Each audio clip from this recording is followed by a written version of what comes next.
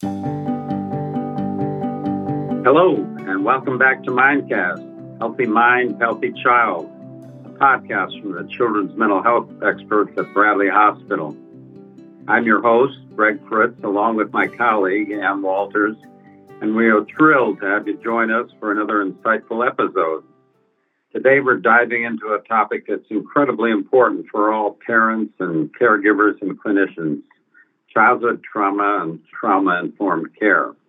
Whether you're a parent, a healthcare professional, a teacher, or anyone providing support to others, you hold a unique and significant role in people's lives. Your care and compassion can have a profound impact, especially on those who may have experienced trauma. Imagine a child who has faced neglect or a veteran dealing with the aftermath of combat. Their experiences may not always be visible, but they ripple through their lives, affecting their behaviors, thoughts, and emotions. As caregivers, it's our responsibility to create a safe and understanding environment, one that considers the weight of these experiences. And that's where trauma-informed care comes in. It's not just a set of techniques or buzzwords, it's a philosophy, a mindset that guides how we approach and interact with those in our care. And today we are so happy to be joined by an expert in this area, Dr. Ryan Morrison. Welcome. Thank you guys for having me. I am a psychologist at Bradley, and I split my time between the Children's Partial Hospitalization Program and the Outpatient Program, working with kids ages 6 through 18. To start off, I think we can ask the question, what is trauma and what's considered traumatic? So I think a lot of people can have different definitions of what trauma means. And I think one of the important things to always consider is that trauma is the reaction more so than the actual experience. So two people can go through the same thing, and one person may feel trauma symptoms later on, while the other person may not. But when we think about childhood trauma, typically that would include things like physical and sexual abuse, emotional abuse, neglect. That could also be being in a natural disaster, a car crash, any type of those kinds of accidents. And again, it's really about how the person responds to that. It's pretty common after a scary situation for someone to have some symptoms. When we think about trauma, we really think about a month or longer after that experience has happened, is that person still experiencing those symptoms? So that's a really important part to consider when we think about what we're considering to be traumatic. So what are the common signs and symptoms that are associated with trauma? In other words, what does it look like for a child who's reacting to a traumatic experience? Yeah, so trauma can look different in different people. Some common symptoms that we see are sometimes kind of disassociating, not being fully present in the present moment. It's also pretty common for there to be some sleep disturbances, so maybe having nightmares about the situation or the incident, or trouble sleeping. Also, sometimes during the day, having flashbacks to those traumatic situations, especially if something in the environment is triggering for that situation. So, for example, if the traumatic incident happened and there was a lot of loud noises, sometimes loud noises in the future might trigger some of that trauma response from someone as well. I think an important consideration when we think about childhood trauma, a lot of times children will display their distress in more outward ways than maybe adults will. So we might see increased irritability, disruption, defiance. So a lot of behaviors that on the outside look like a very defiant kid might be a very traumatized kid. So it's really important for us to really get to the bottom of where these behaviors are coming from, and if it's related to trauma, treating the trauma rather than just the behavior. We also sometimes see, avoidance of certain things that might remind the person of something traumatic. So, for example, if they were in a car accident, it may be avoiding getting in the car, avoiding any type of transportation that requires them to be driving. Or if they were abused by somebody, it might be avoiding people who remind them of that person, avoiding situations that remind them of that abusive situation. So a lot of avoidance behaviors. And again, with kids, it won't always look like a kid telling you that something is triggering them or reminding them of that. It might come out as yelling or screaming or disruption or being defiant or verbally aggressive when really it might be their way of communicating that they are scared to do that certain situation. So for those involved in a child's life, what are the things that you feel are important to consider after a child experiences? Yeah, I think it can be so hard for the people in the child's life because when your kid experiences something traumatic, that's also very distressing for the parent typically. I think one thing that is really important is as much as possible to try to be calm in your communication with your kid. I think back to the example of a car accident. That is something that it's not realistic that that kid will never get in the car again. And so if the parent is reacting in a very distressed way and really overwhelmed, the kid may interpret that as more reason to be afraid of that thing and then therefore less likely to keep going from there. Obviously, that's easier said than done. When you see your kid going through something tough, it's going to be hard to be calm. But as much as possible, trying not to put more meaning on the incident than the kid is putting on it themselves.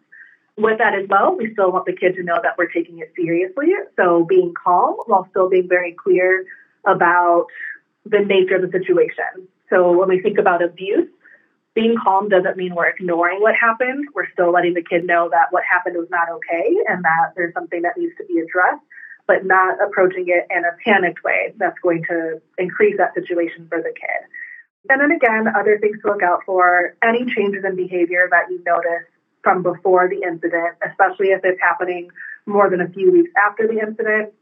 So again, if it's been a couple of months and you notice your kid is still avoiding certain situations or decreased appetite or eating more, sleeping less, having nightmares, different behavioral issues at school, increased anxiety, increased depression, those are changes that we would want to make note of if it's happening a few months later after the incident and getting your kid into treatment if possible.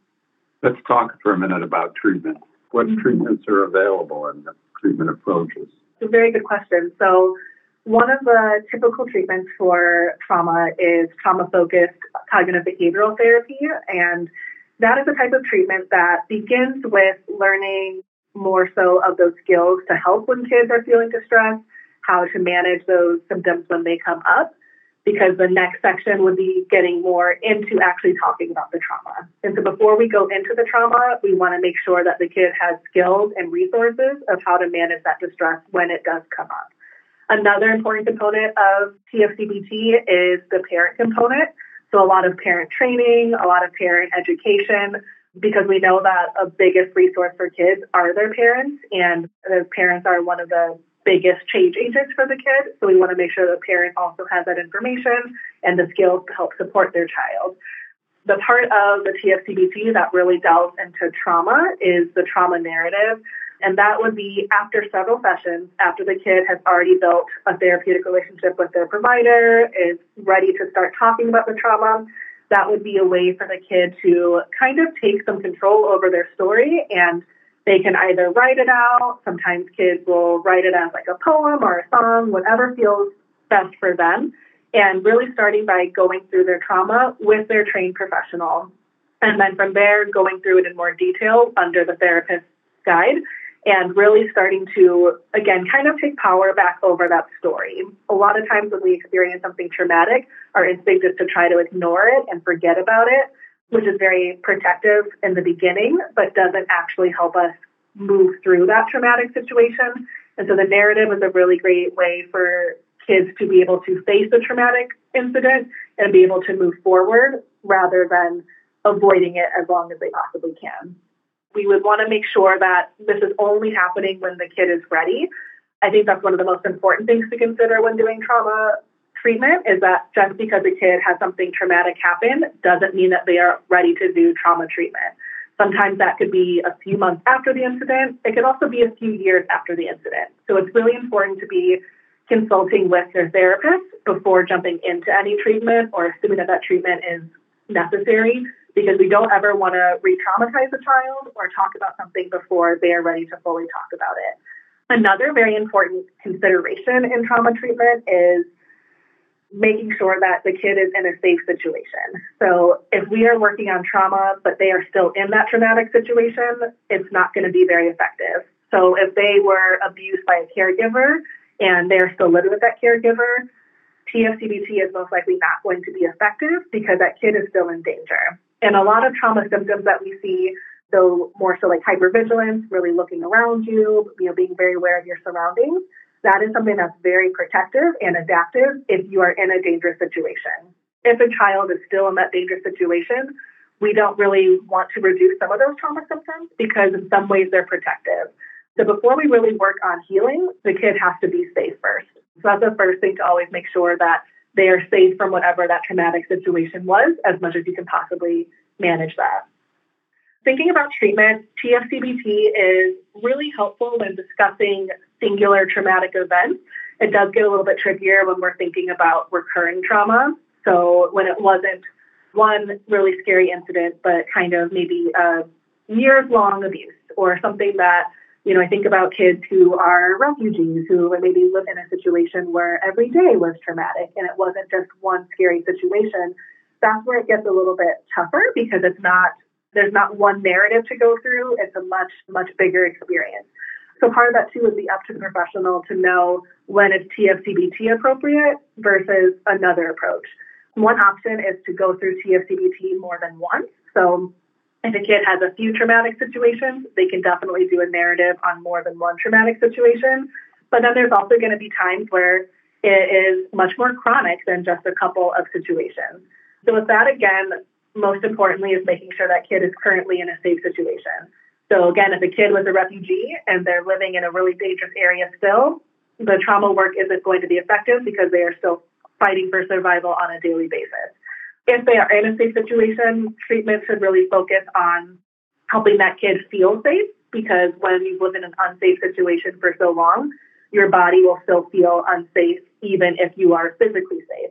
Our bodies have a way of reacting to trauma even when we are not intentionally doing it. Even if we logically know that we are safe, our bodies still have a way of reacting to that trauma. So with that can also include a lot of strategies to help calm the body as well. So when that anxiety is really increasing or that hypervigilance is really increasing, that can be helpful to use grounding strategies. So strategies that kind of take you out of some of those flashbacks or sometimes the zoning out or disassociation and getting back to your present moment. One thing that I see a lot with kids who've experienced neglect is even if they're in a safe and comfortable home, still feeling like at any moment they may not have access to food or may not have access to what they need. And even if they logically know that there's that availability, that part in their brain, that part in their body is still reacting as if it's an insecure situation. So with that, typically what we would do is a lot of parent work on helping the parents learn how to help the child in those situations. So it could be something of having an area in the house where there's a basket of food and the kid knows at any time they can access that food. Even if they know that they have food, it makes it very clear that no matter what, it is right here. With that, we will also see sometimes kids overeating or hoarding food when they've had food insecurity or neglect. So that could also be something around still setting some limits around that of you will never have to ask for food. You will always have food available, and trying to encourage those behaviors of going to the appropriate places for that. I think as caregivers, one of the most important things is being patient, because trauma a lot of times does not come out in very cute ways, I guess I'll say. It can be very, very challenging for parents and very frustrating for parents, especially when they know that they're providing a safe environment for their child, and recognizing that trauma lives a lot longer than the traumatic incident does. And just because the experience is over doesn't mean that it's over for that child.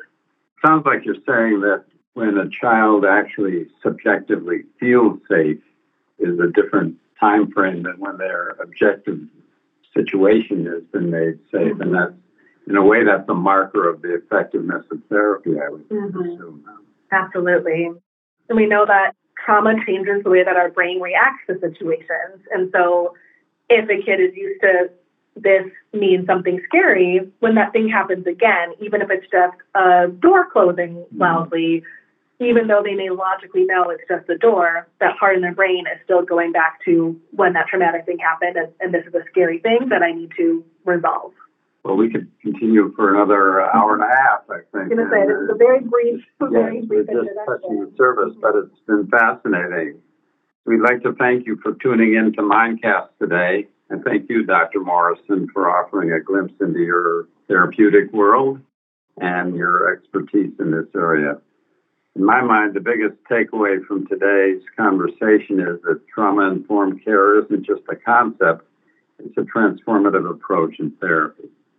As caregivers, educators, healthcare professionals, parents, and friends, you now have a greater awareness of the importance of patience, active listening, and empathy in your interactions. Every small gesture, every compassionate act can make a significant difference in someone's journey towards healing. Please share what you've learned today with your colleagues, friends, and loved ones. Share Mindcast with them.